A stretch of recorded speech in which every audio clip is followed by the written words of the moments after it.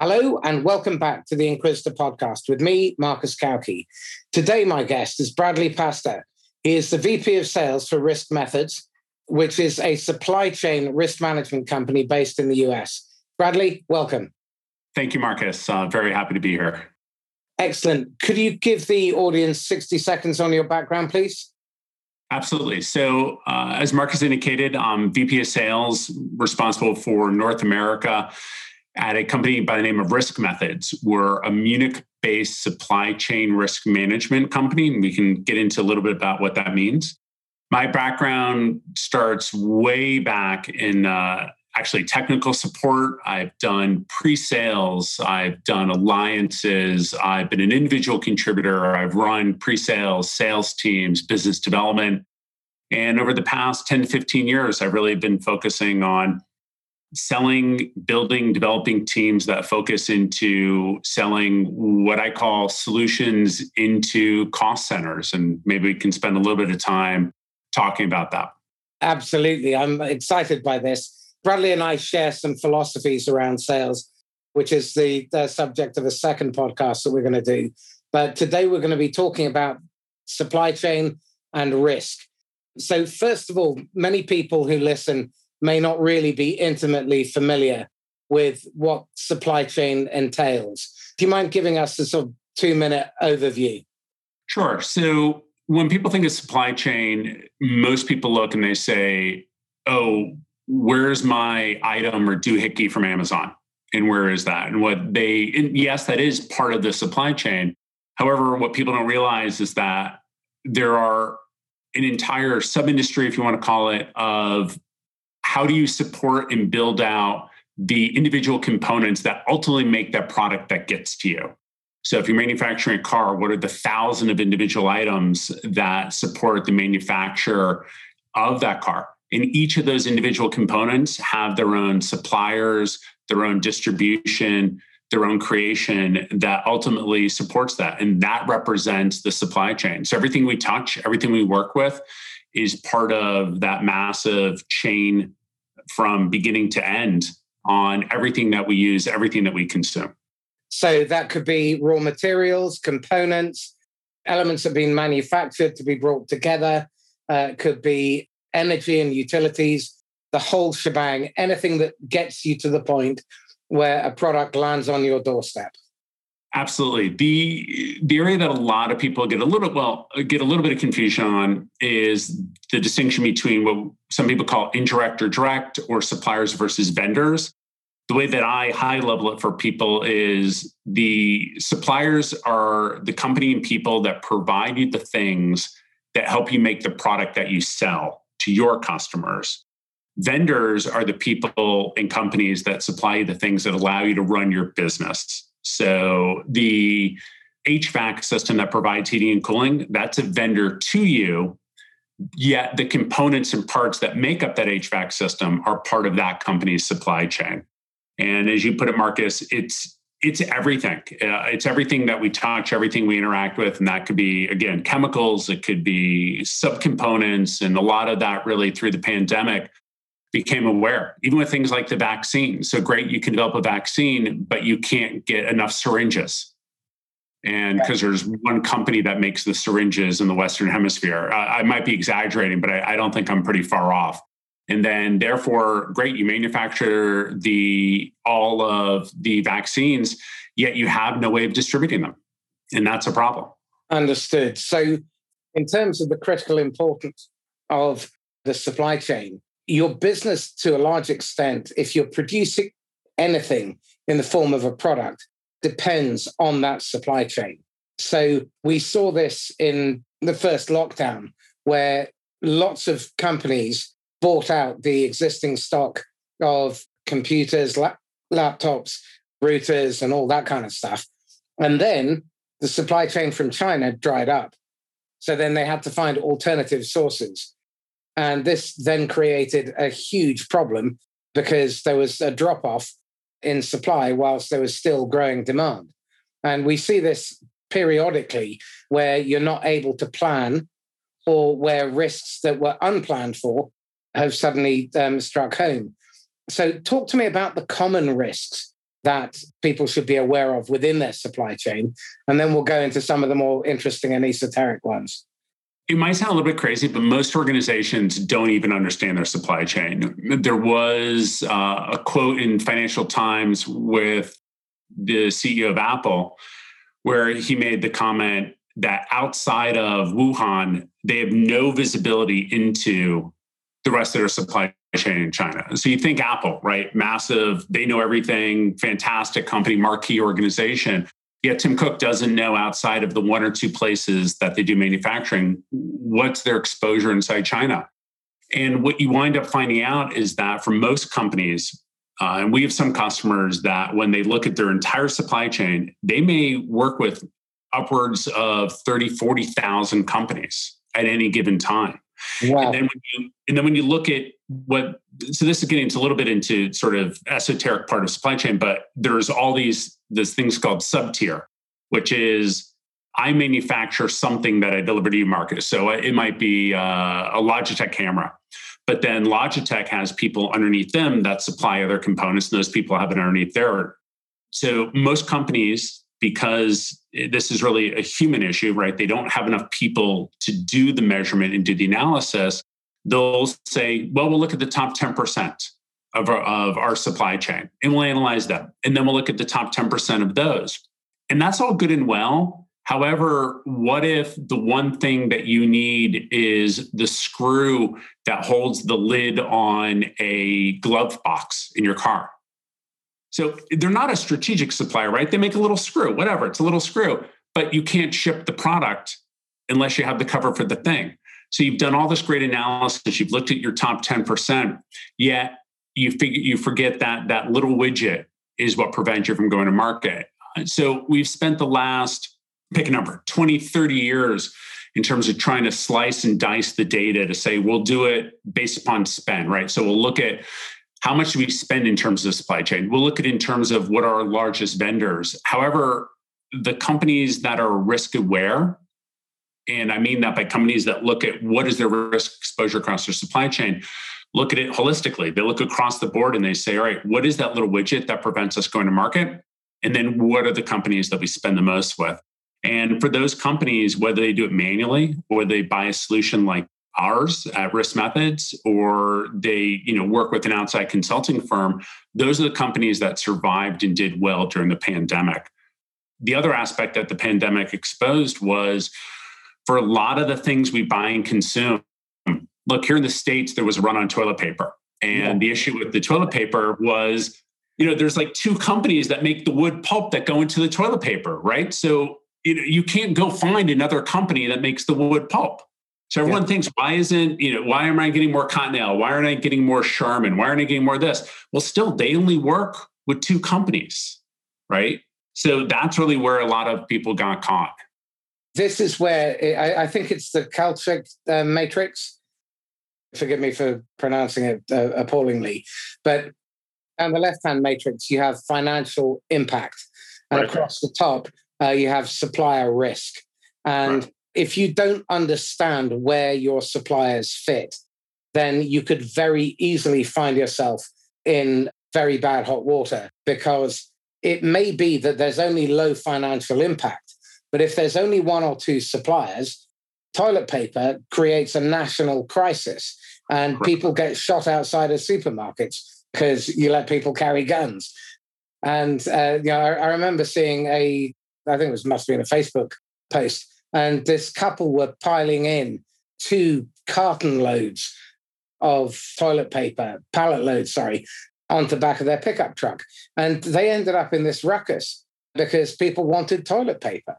You really have to understand that we are actually in quite a fragile position. When things are going smoothly, we ignore the fact that there are these threats. But when the crisis hit, it exposed so much within the supply chain. And it also made us realize just how dependent we were on things that we took for granted. Cleaners, for example. Now they're guardians of public health and at the vanguard of getting us back into the office, back into the high street, back onto planes, trains, and automobiles. I think understanding risk is so crucial. but very few people pay it any heed. And in fact, in my experience, most people would rather overlook risk because what they're really interested in is certainty. So talk to me about how you manage that balancing act in good times when everything appears to be running smoothly. And how do you sell risk and risk management into a cost center when they think everything is hunky-dory? I look at the flip side of managing risk as it's really fundamental just managing your business. And if you understand what the risks are, then you can actually plan appropriately and grow, and you can actually be more aggressive with your business. People hear risk and they view it as we should take a pause and step back. And I would argue that by understanding your risk, you can actually be more aggressive as a business. So one of our customers, AGCO, they make a variety of things, but they make tractors is one of them. Because they had visibility into their supply chain, they were able to grow and expand their business during the pandemic and be more aggressive with what they're doing.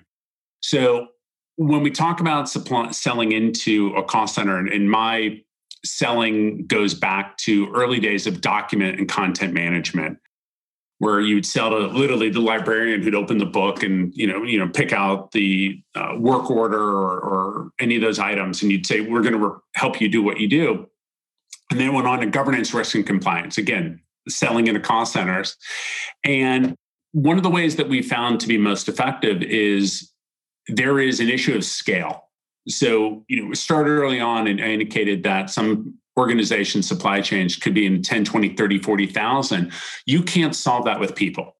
And it's not a question about replacing people. That's not what we want to do. What it is, you want to use the teams you have in the most effective way. So right now, if you're analyzing 500 companies, you can't hire enough people. Talk about supply and demand. You just can't hire enough talented people or even untalented people to scale that human population, right? To go analyze and normalize data around 30,000 other companies. So what you do is you look at how can what we do help provide certainty to the company, and how can you scale that area of the business? So for us, it's visibility to your supply chain in a way that then your business can meet their strategic objectives. So it's really critical, and this goes for any selling, that what you're selling, in my point of view, solves a personal and professional pain. And what I mean by that is I run a sales team here. And also, I'm also responsible for customer service and alliances and business development and all of that. If someone comes and says to me, "Bradley, I can sell you a widget for Salesforce that'll automate, putting data into Salesforce." I've never met a salesperson that likes Salesforce. My response is no, right? I'm not going to put that spend in it because my team should just be more diligent. However, if I can't get the reporting to my boss, who then needs the reporting to the board, that now becomes a company issue. So if you can link getting data into Salesforce faster, quicker, more accurately into the pain of board visibility, okay, now we have a conversation. So it's a personal pain that now becomes a professional one. And the same thing with supply chain. We'll talk to teams and they'll say, "Look, we don't want your solution because we don't want to fire everyone." We go, that's absolutely not what we're talking about. What we're talking about is your team is spending 8, 10, 15 hours a week generating reports. Is that what you want them to do? Or do you really want them analyzing and helping growing the business? And if you could scale that, what does that mean for your business, right? And the people that we work with really like that, because I don't know anyone who likes spending all that time building reports, right? So they can go back to being whatever they are, being an analyst, being a category manager, be a partner in finance in terms of really running the business well, or in terms of procurement. And that's what they want to do. And that's where we can help them with it. So I've never had the luxury, Marcus, of, as we indicated, we were talking earlier, selling umbrellas when it's raining. But what I really like about what we do is for those companies that we drive and impact the value on, those become really trusted relationships. We transcend sort of the software slinger mentality. We're integrated heavily with their business processes. And in the almost 2 years I've been here, I've seen the people we work with also get promoted inside the organization. So you talk again about personal and professional. They're tying themselves to initiatives that meaningfully help the company, right? And that's awesome to be able to do. To build on that, it's crucial to understand that your customers pay for outcomes. They do not pay for your product, your software, your service. They pay for outcomes, and they rent the outcome for as long as it delivers the result that they need. So your job as a salesperson is to help your customer become wildly successful. You need to make them the hero. And if you do that, not only will they be loyal for as long as you are still relevant to them and their business, but they will become your advocates. They will become your R&D function. They will become your marketing arm. And sellers who sell selfishly and they are focused on hitting their quota instead of making the customer the hero, inevitably cannot get that kind of loyalty and support from their customers. One of the questions I have at the moment, I'm going to deviate slightly from our thread, is what passes for great in sales fit for purpose? I don't think so. We work really hard. We have a pretty, not rigid, but we have certainly a methodology around how we hire people and how we recruit and what we want. And I mentioned this before, and I've commented to people, it's really important from my perspective to sell empathetically. And if you do that, you're also focused on the outcomes. And to your point, so people, and I've said it, you need to focus on solving the initiative. And the people that sign the bills, sign the checks, sign the agreement, they don't care how the problem gets solved, right? And if you focus on the outcome and the way that we measure and the way that we look and the way that we push in terms of salespeople, it's completely not aligned with any of that. You can still run, if I understand your question correctly, you can still run a solid sales organization. You can still hold people accountable. You can still have measurement. You can still do all of that, yet focus on developing and growing the relationship with the customer. And when I look at our data around what I call upsell, which is selling into our existing customer base, our stats are off the chart, which indicates to me that we are doing the right thing for the customers, right? And there's always going to be someone where we don't align, and that happens. But really, 8 out of 10 times, we're hitting or aligning where we are. And I want people in the organization that look at really the customer first perspective around how we sell, if I understand your question correctly. You're hitting it right on the mark. I think what you're describing there is the customer is at the heart of what you do. You are delivering buyer safety because you're reliable, you're consistently relevant, and you're responsive. You're focused on the customer and their success, delivering the outcome that they need. And you're not focused on the transaction, you're focused on sustained success over time. Chances are that you are teaching your people to be rigorously authentic so that customers can feel confident that they can open up and be authentic instead of being closed and guarded. It doesn't mean that you don't end up in constructive conflict, because sometimes they may want something and you have to challenge them if it will do them harm. Or if they're overstepping the mark, you need to be vulnerable and courageous enough to admit when you can't help. And you're forming long-term partnerships, which are deeply collaborative. And as a result, you're co-developing solutions by, otherwise they wouldn't be inviting you in to upsell. Right. Would that be a fair summary? I think it's a very accurate summary, yes. Excellent. Okay, well, fantastic to hear, because certainly within the modern software environment, that's rare. I can honestly say you're in the top 2 to 5% if you're actually doing that. So hats off to you. Thank you. It's something that we certainly aspire to do. I'd like to think more often than not, we hit the mark there. And when you asked about selling into cost centers, there really isn't a compelling event.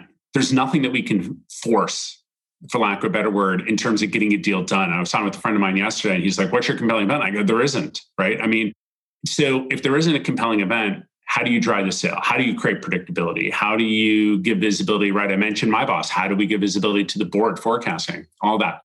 And the way that you do it is you develop those relationships with the people you're working with. And that is, it can be at times a long sales cycle. We try not to be. Our average sales cycle is roughly about 6 months, which I think, considering all, is not bad. And it's really working and building those relationships and solving those problems. And if you're able to do it and you understand the impact, then you drive the predictability, then you drive the repeatability out of it, you drive the upsell out of it.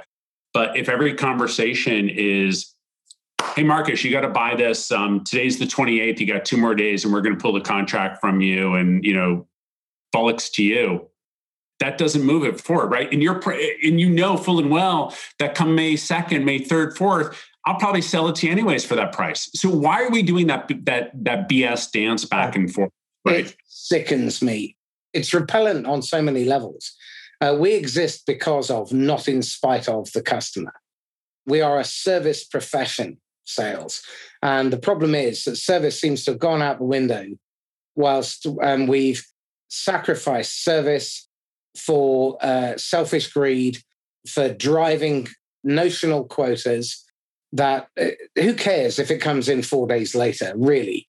If you're a public company, yeah, I kind of get it. But if you're privately held, you have absolutely no reason to do it other than you're trying to satisfy the financiers who don't really care about the customer.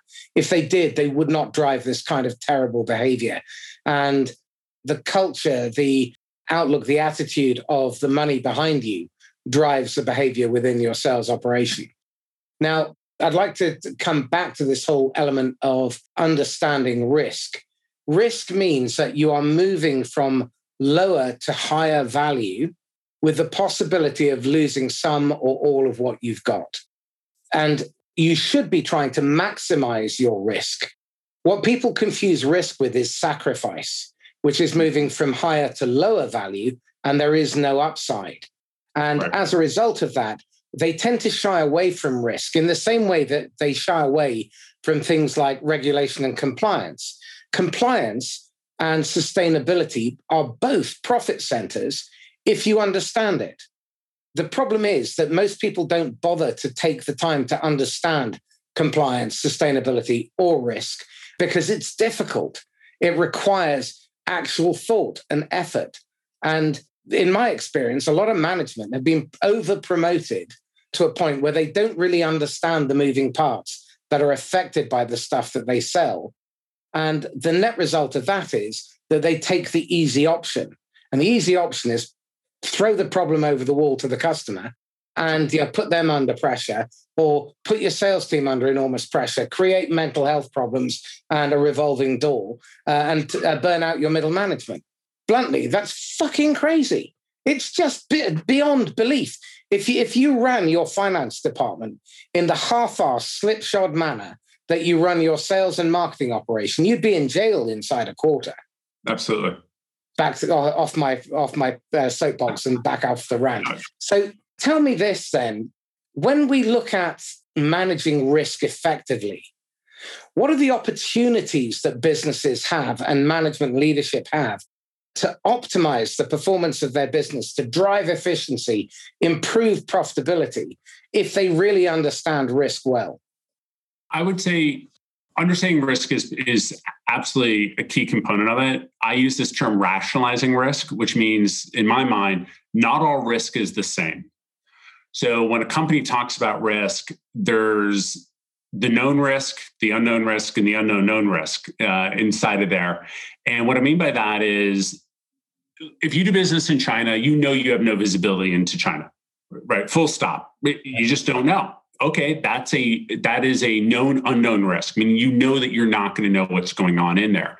But that doesn't mean that you can't plan for contingencies, that you can't start investigating potentially bringing manufacturing back, or maybe moving to Taiwan or a different country or something like that. And by understanding what is a risk versus a B risk, and how do you weight those, and understanding that they're not both the same, I think actually gives you massive freedom in your business to make those decisions, to make those investments. And what we call risk-aware companies are the ones that understand that, and they can make the decision, to your point, where they want to invest and where they want to grow their business. And if you don't understand that, then everything's scary. Right? You're like a kitten or a little kid where underneath every bed, there's a boogeyman waiting for you, right? But once you understand it's not, you get massive freedom in terms of your ability to execute. And I look at that in terms of, so let's bring it back to selling. Doing due diligence as part of the sales cycle helps eliminate those unknowns, and it gives you freedom in the deal. It gives you freedom to stop the deal, right? Qualify out early. That's one of the things everyone learns.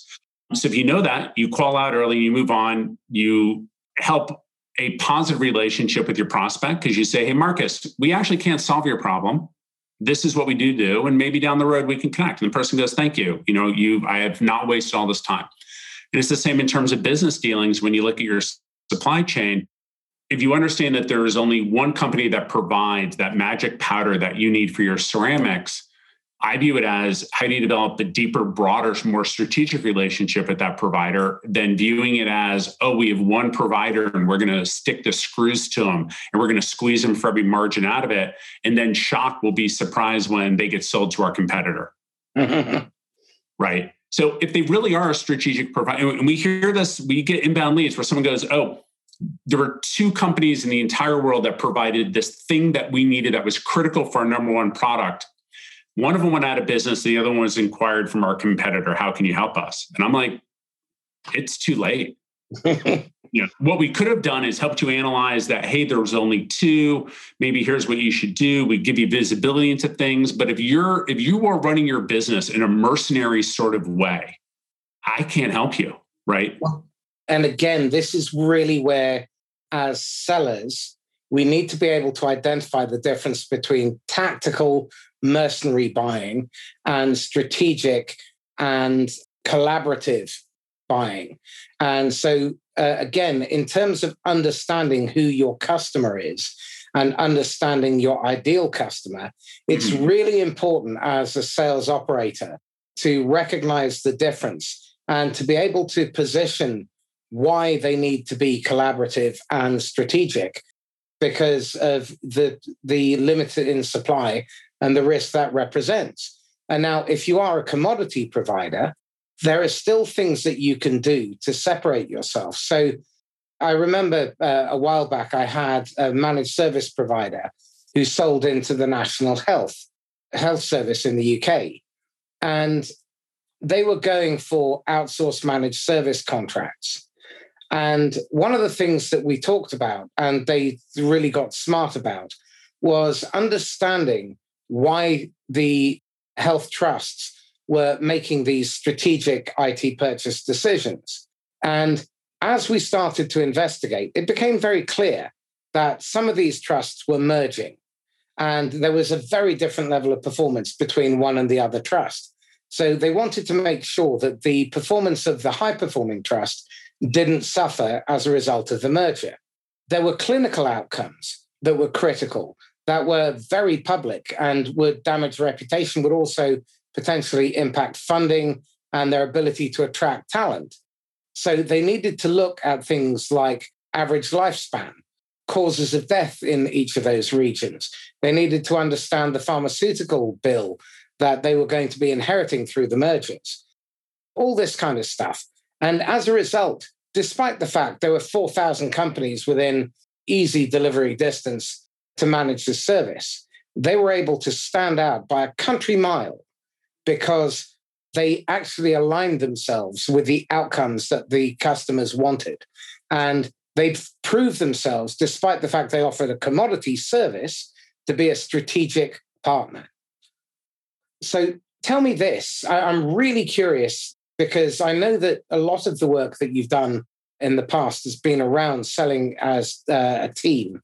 How do you ensure that there is collaboration within your own organization? Because very often for complex and high-ticket sales, the hardest sell is internally to drive discretionary effort and overcome the barriers that you get from politics and fiefdoms. So I'm really curious to get your take on that. So I'd like to say that it's really easy, or there's some magic wand, or but you'd be lying. Yeah, there's a magic worksheet that I'll share, for everyone that's listening. The short answer is it's hard, but everyone knows that, right? If it wasn't hard, you wouldn't have asked, and if it wasn't hard, we would have all figured it out. What I believe is it comes down to setting expectations immediately and early on, and so that's during the hiring process. So it's when you bring someone on board, what are the other functional areas that they're going to be interacting with and making sure those people are part of the hiring process so they establish those relationships. It goes into the onboarding. So what are the functional areas that they're going to be involved with? And it's not the functional areas that I feel are important. It's the functional areas that are important to that person executing their job. And a lot of times when you're in a management position, you run the risk of viewing it through your optic. What do I need to be successful versus what do the people on my team need to be successful? They're two very, very different things. And then it continues on to recognizing the people who are part of being successful. So our customer success team that's responsible for all the onboarding, it's really critical that they're engaged before we actually close a deal, right? So they understand what are the expectations? So I'm diverge a little bit here. I'm married. I have 3 kids.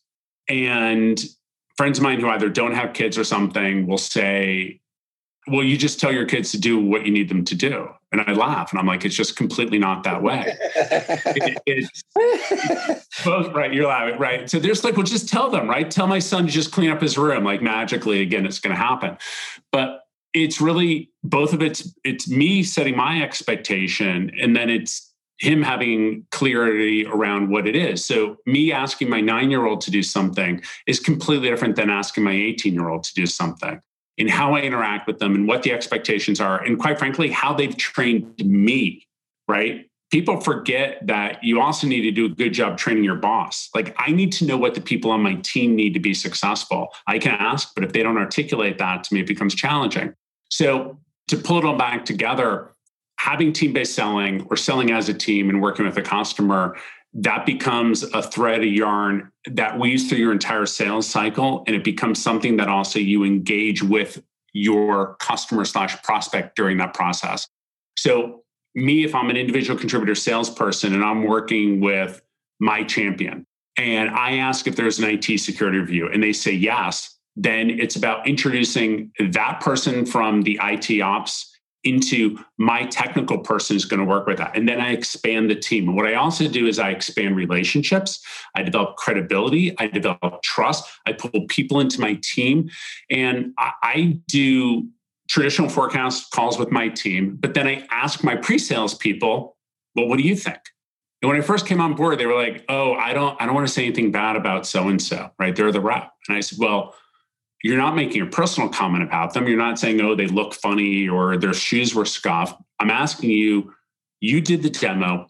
What's your gut on the deal?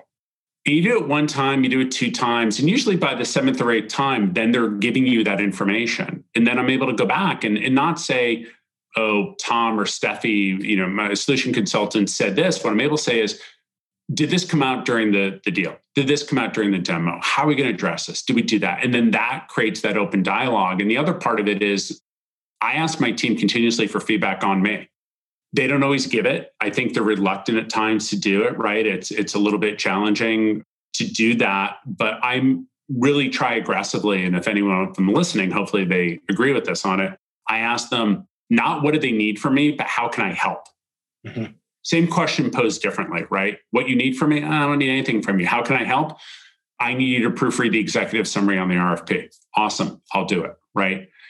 So I make sure I get that out of the team. And then I consistently ask them for feedback. And I believe if you create that loop and you pull people in and you run your deal cycles that way, you might not solve that for the entire company, but I use the term of franchise all the time. So here in the States, there's a Starbucks on every corner. And you go into one Starbucks and it's efficient, it's clean. The baristas actually can spell your name, all of those things. They make your drink correctly. And you go across the street and it's dirty and it's messy. And I tell my name's Bradley and they're calling for Bob for coffee, right? Like it's a mess. And you go, how's that possible, right? It's the same exact place, but it comes from how you set the expectations, how you engaging, how you working with it. And I'm going to go back to that place that's clean and efficient versus the other, even though they fundamentally sell the same crappy cup of coffee, right, between the two. It's really interesting. I remember interviewing Tom Schodorf, who took Splunk from 42 million to 1.2 billion in 5 years. And he ran his entire global sales operation off the back of a 1-page operating rhythm. And feedback was a critical part of that. The time he spent coaching and being coached was integral. And he understood how to protect his salespeople's time from non-productive activity. So if the marketing VP wanted to talk to the sales force. He gave them a 15-minute slot at the sales kickoff. He wasn't going to have them waste their time on something that was non-essential. If it was critical, I get it. Yeah, you'd maybe do something special. But he was really protective over salespeople's time so that they were spending time on either generating pipeline, time in front of the customer, most importantly, time servicing the customer to make the customer the hero and continuously delivering those outcomes. And he managed inclusively. And that's the really interesting thing that I see from the best sales leaders. They give their salespeople and all the people within the revenue operations a voice. And that, I think, is really key to mitigating the risk within your own sales activity, because selling is expensive. Absolutely. When you consider the cost to just get a lead to the top of the funnel, and then the time, the cost of pursuit, I don't know what your average order value is, but in enterprise, you could easily be sinking 40 grand, win or lose, by the time you tie up marketing, SDRs, salespeople's time, management, reporting, reviews, team meetings, forecasting, back and forth, demos, pre-sales. Easy rack up 40K per pursuit. Right. And there's no guarantee, we're not accountants, we're not lawyers. So there's no value in our billable hours. So if you spend all that time and energy and you don't close anything, it's the gap right between the opportunity cost and everything else. And it's monumental. I believe that your customers do understand the way that an organization is run, and they respond to that. And if you want a transactional relationship with your customer, you engage in them in a transactional way. And then when you lose them, you shouldn't be surprised. And if you work with your customers, I loved your point about a commodity item being strategic. And I totally believe that that's possible, right? So if you are able to work with your customers, and everyone says like solve their problems, whatever. We're not solving problems. We're solving outcomes, right? They don't care how the problem's solved. They want the outcome. And so if you're able to do that and your team reflects that, it's reflected also in your customers, right? The customers you have are going to be better customers. They're going to be longer customers, less subject to churn, greater opportunity for upsell. And they're going to be when it's problematic. And we had customers, who went bankrupt during COVID. And we had to go and work with some of those customers and reduce contract value. I approved some of our customers not paying for a period of time while they figure it out, while there was churn over in it. And I stand by those decisions. And those customers have continued with us and they're referenceable. And those are the relationships that you want. Because again, it's personal and professional, right? Someone at my customer is trying to hold on to their job. And when she's freaking out and she's been told to cut costs and all these other things, I have the opportunity to be an asshole on the phone to her, or I have an opportunity to help her with what she's trying to do, right? And if you can find that middle road and if you can help them, I think you're a better person for it. Your company is going to be better and it's going to be more valuable. And that's where you're going to develop those long-term relationships. There are large marquee companies out there that people hate working with, but they have to because they sell the only database or they sell the only this. But that's not a great way to build a business. It's not something that I would want to do, right? Again, I think one of the really important things that we need to be aware of is that businesses don't exist in isolation. Most businesses have suppliers. If they don't treat them as partners, then when the shit hits the fan, you're the first one they're going to drop. And we've seen this time and time and time again. My 35 years in sales, I've seen so many organizations be fired because of the things that they did in the past or failed to do. And when adversity struck, they were not there acting as partners. They saw the customer just as an organic ATM machine. And that's part of the culture that we have to break. And there were two studies that came out tail end of 2020, one from Gartner saying that 33% of B2B buyers want a 100% seller-free buying experience. And there was another state of sales report that came out of LinkedIn that said that 67% of B2B buyers consider sales and salespeople to be morally bankrupt. Now, if that isn't an indictment of management, because they are recruiting those people, they are encouraging that kind of behavior, enough is enough. We have to make a stand and say, no more. I'm really curious to dig back into your particular domain at the moment around the supply chain. Again, picking suppliers before you get into bed with a supplier and you decide to set up a supply chain relationship. What are the factors that we should be paying attention to mitigate risk and ensure against problems later? A lot of times we hear people reach out to us because they'll want to vet suppliers.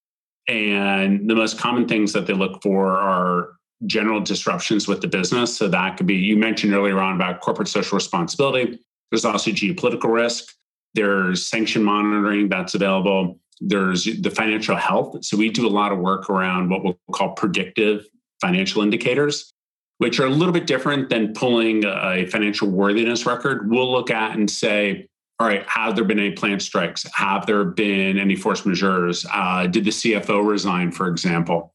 And we'll pull all that data together and we'll present it to customer, the prospect, et cetera, as a risk score. And then that risk score helps them validate in terms of what we can provide, help them validate the worthiness of that supplier. Traditionally, you'll look at a variety of SLAs, service level agreements, around the ability to deliver a certain number of goods within a certain number of time frame. We don't get into that level in terms of the relationship. However, we're seeing more and more requests around, again, supplier onboarding and being able to say, all right, can you go and compare these two vendors? Can you look at commodity goods and pricing, for example? And that area is really well understood. We provide that gray area where, like I indicated, you could pull a great financial rating. It's not going to tell you that the company operates in an area that potentially they shouldn't be, or potentially has a lot of geopolitical risk, or that they've had turnover at the executive level, or all those other indicators which would give you pause around the business. The reality is, it might seem over the past few years that people are getting further and further apart and countries are getting further and further apart. One of the things that I think in a positive way demonstrate about the pandemic is really fundamentally how interconnected we all are. And none of these businesses operate in a vacuum. And there might be the belief that we could go and find things at alternative sources. The reality is it's not, right? Your TV might have a label of one company on it, but it's rolling off the same factory as everyone else. Yeah. And the more that we understand that, I think the better off we'll wind up being, because you're not going to pick up, your large automobile manufacturer and then just relocate that within a year to another country, right? In developed countries, US, the United Kingdom, with our concerns around the environment, reducing carbon emissions, we're not going to go and approve a massive facility like that inside. So that is part of the reason why developing countries actually have those facilities. I'm not arguing saying it's good or bad. It's just the reality. It's much easier to go and build those manufacturing facilities in those regions of the world as well. Understood. Okay, Bradley, sadly, we're coming to the top of the hour, which is very depressing. Could we maybe spend a little bit of time on your best mistake? What was your best mistake as you've been evolving your career and that you learned the most from? I like you phrasing that as my best mistake, because my best mistake is my most painful mistake. I left a very lucrative job at a company where I was very well respected to go join another organization purely out of hubris. I don't know which of the 7 deadly sins I fell into, but I was VP of sales and I had the opportunity to join an organization, be SVP of sales and marketing, right? So very sexy. And it was really, really horrifically bad decision across the board. And I was gone after about 4 months. My family had some medical procedures coming up, so I just quickly took another job and went for that. And that job was fine. But what I realized during that process, and it took a couple of years to work back out of it, was working with the right people. People say it all the time. It is absolutely a truism, right? You have to work with the right people. It's hard to figure out who those are early on in your career, but working for the right people is critical. Working for the right reason is also critical. I jumped for title and all this other stuff, and it was all bullshit at the end of the day, right? It was just a horrific decision. And I look at now in terms of my career and what I do and where I am, and I look back in terms of what it was, and I laugh, where it was like, I left running a larger team with perception a lower title, I'll do the air quotes, to a bigger title with a smaller team and less responsibility. But I didn't know that, right? And I didn't have that perspective at that time. So I'd say that was my best mistake. And it's something that now 10 years later, honest to God, Marcus, I mean, I wouldn't say I think about it all the time, but I definitely think about it enough. And my wife, God love her, she went through me during that period of time, and she's just like, that was a dumbass decision.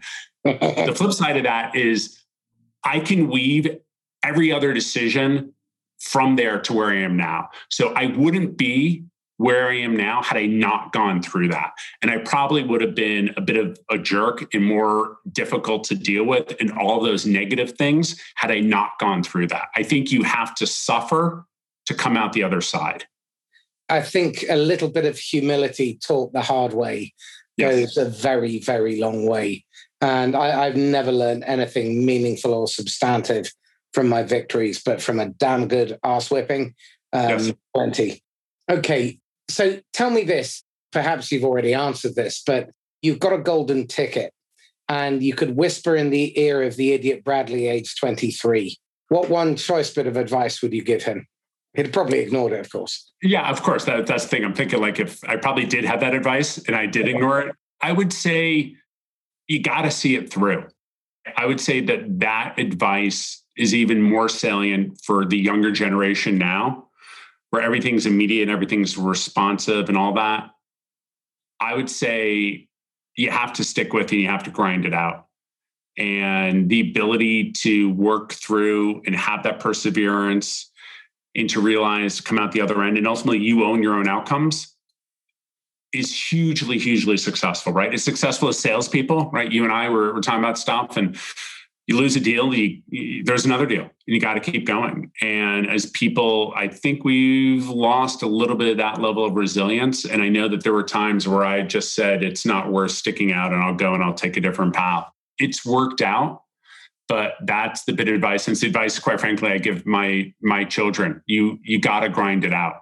And it doesn't mean you need to suffer in silence. It doesn't mean that you push the rock up the hill all the time, right? You're not Icarus with the sun, but you have to reach for greatness, and you have to reach to the best that you can. And sometimes that's painful, but when you come out the other side, it's absolutely awesome.